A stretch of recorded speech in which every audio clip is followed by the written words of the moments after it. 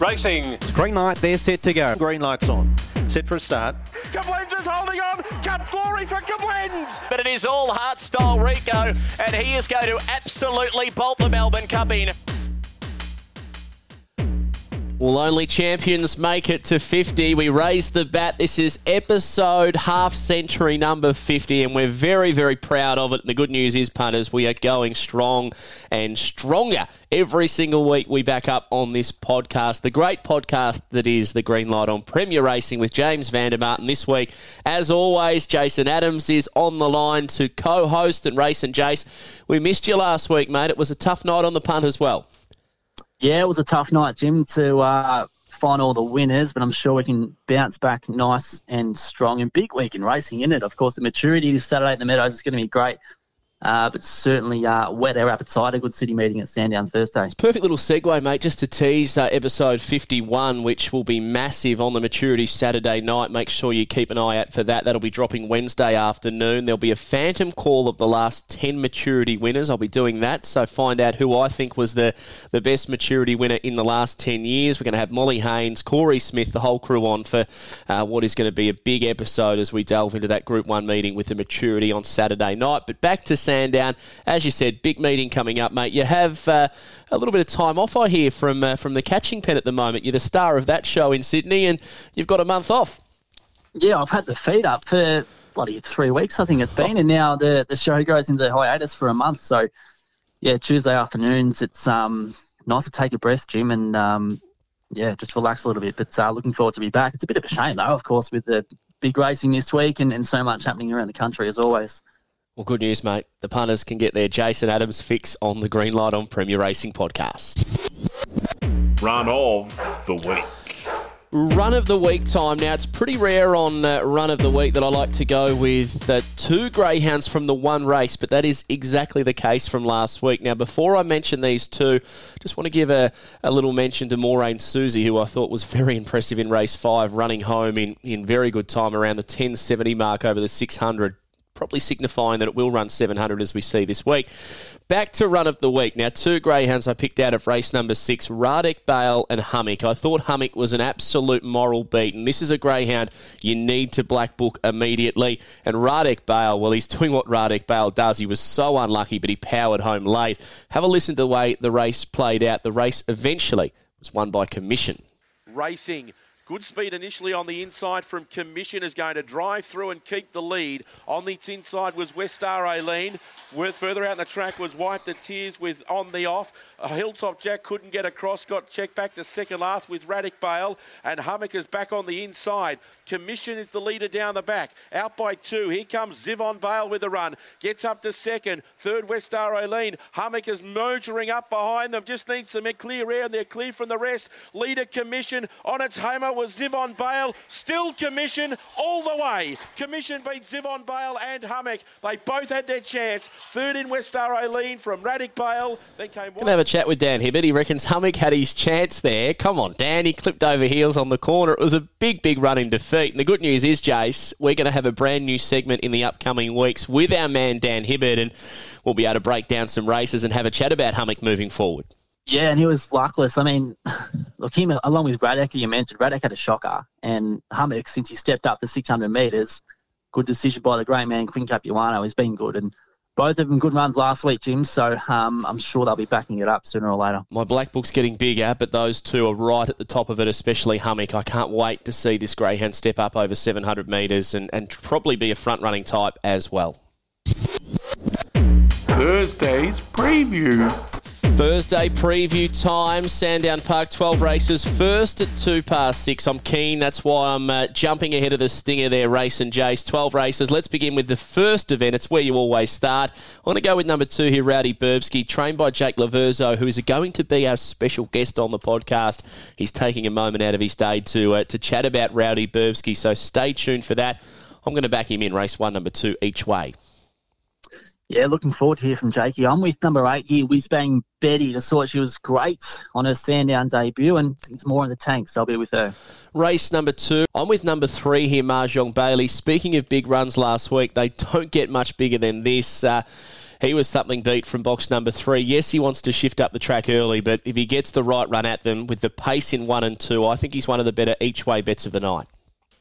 Big run it was. I'll be with number 7, Boom Burst. Just thought there was limited early pace to the outside part of his field and went 5.10 in his last start at the Meadows, so has a bit of toe, so I'm with him. Race 3, mixed 6 and 7 final. This star youngster, Ride the Thunder, went up to Queensland, performed really well up there as well, then back to Sandown and goes 29.31. At the headquarters debut for Desi Douch. He looks to have a good one here. Close watch, though, on If You Say and Let Them Talk. I think they're 2 greyhounds moving forward to keep a close eye on as well.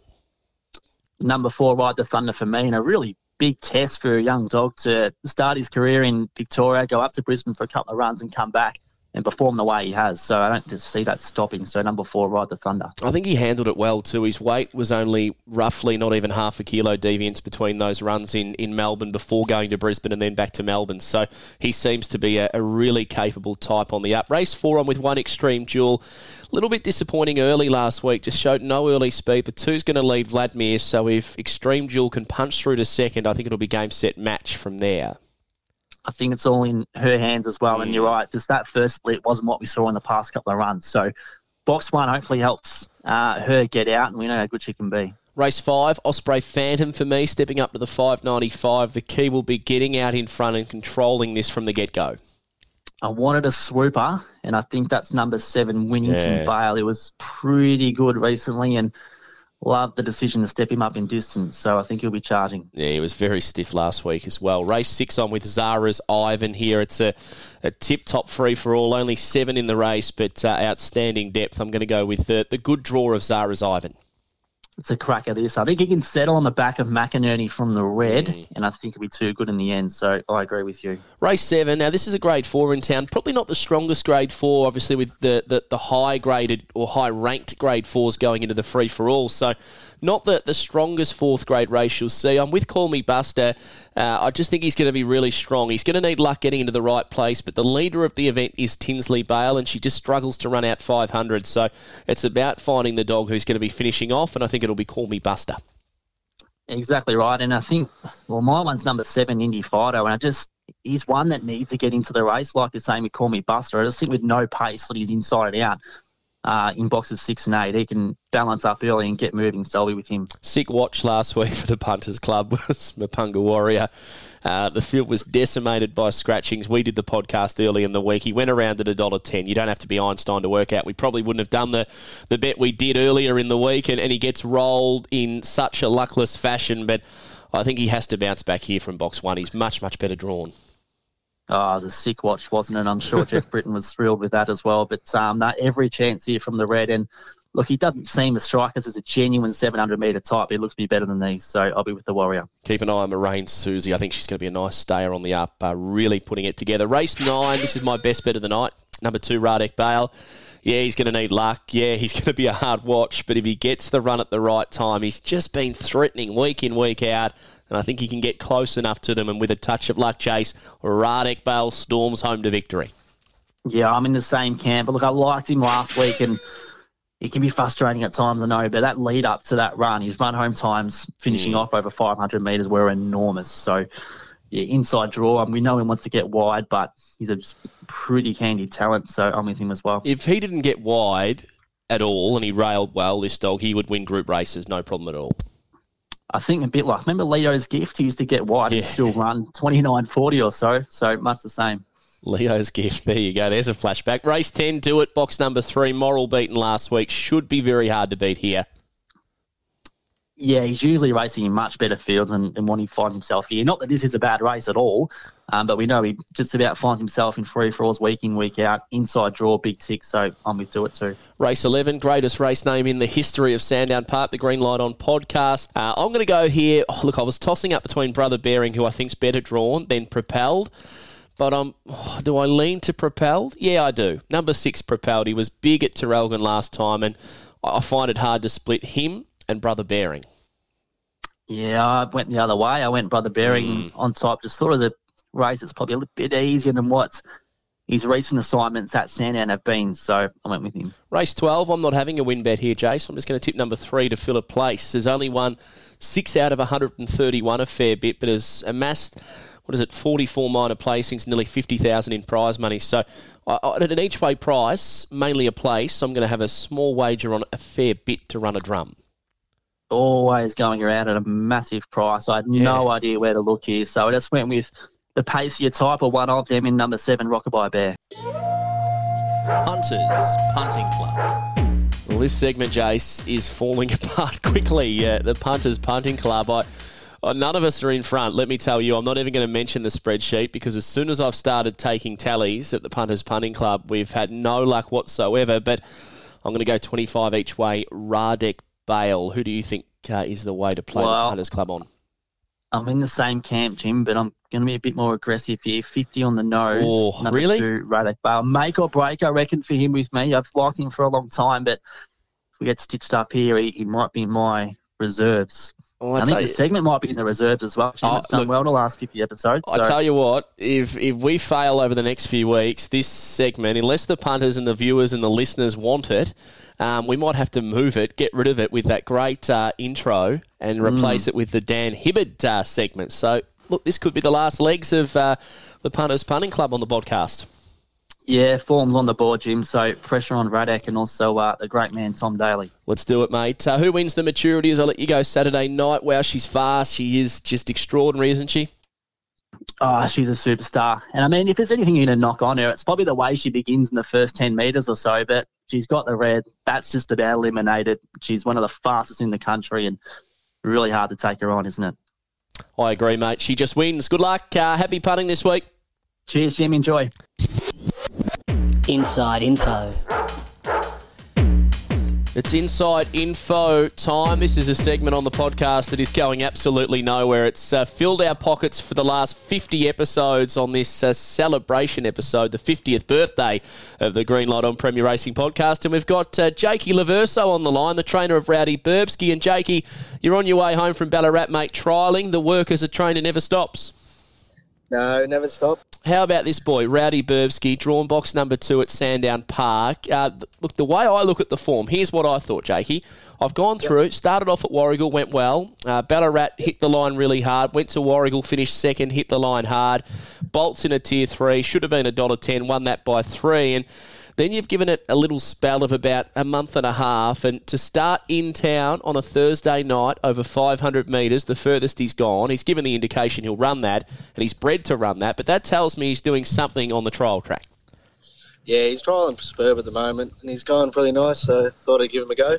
How do you see the race playing out? Because you've got Aston Miles in 1 leading. Are you hoping that you can just tuck in behind the speed? Yeah, it can be a bit touch and miss out of the boxes, so just hoping to get a right spot at the first turn and hopefully run a good race. Was there any reason for the break in racing after his nice win at Warragul back on the 26th of May?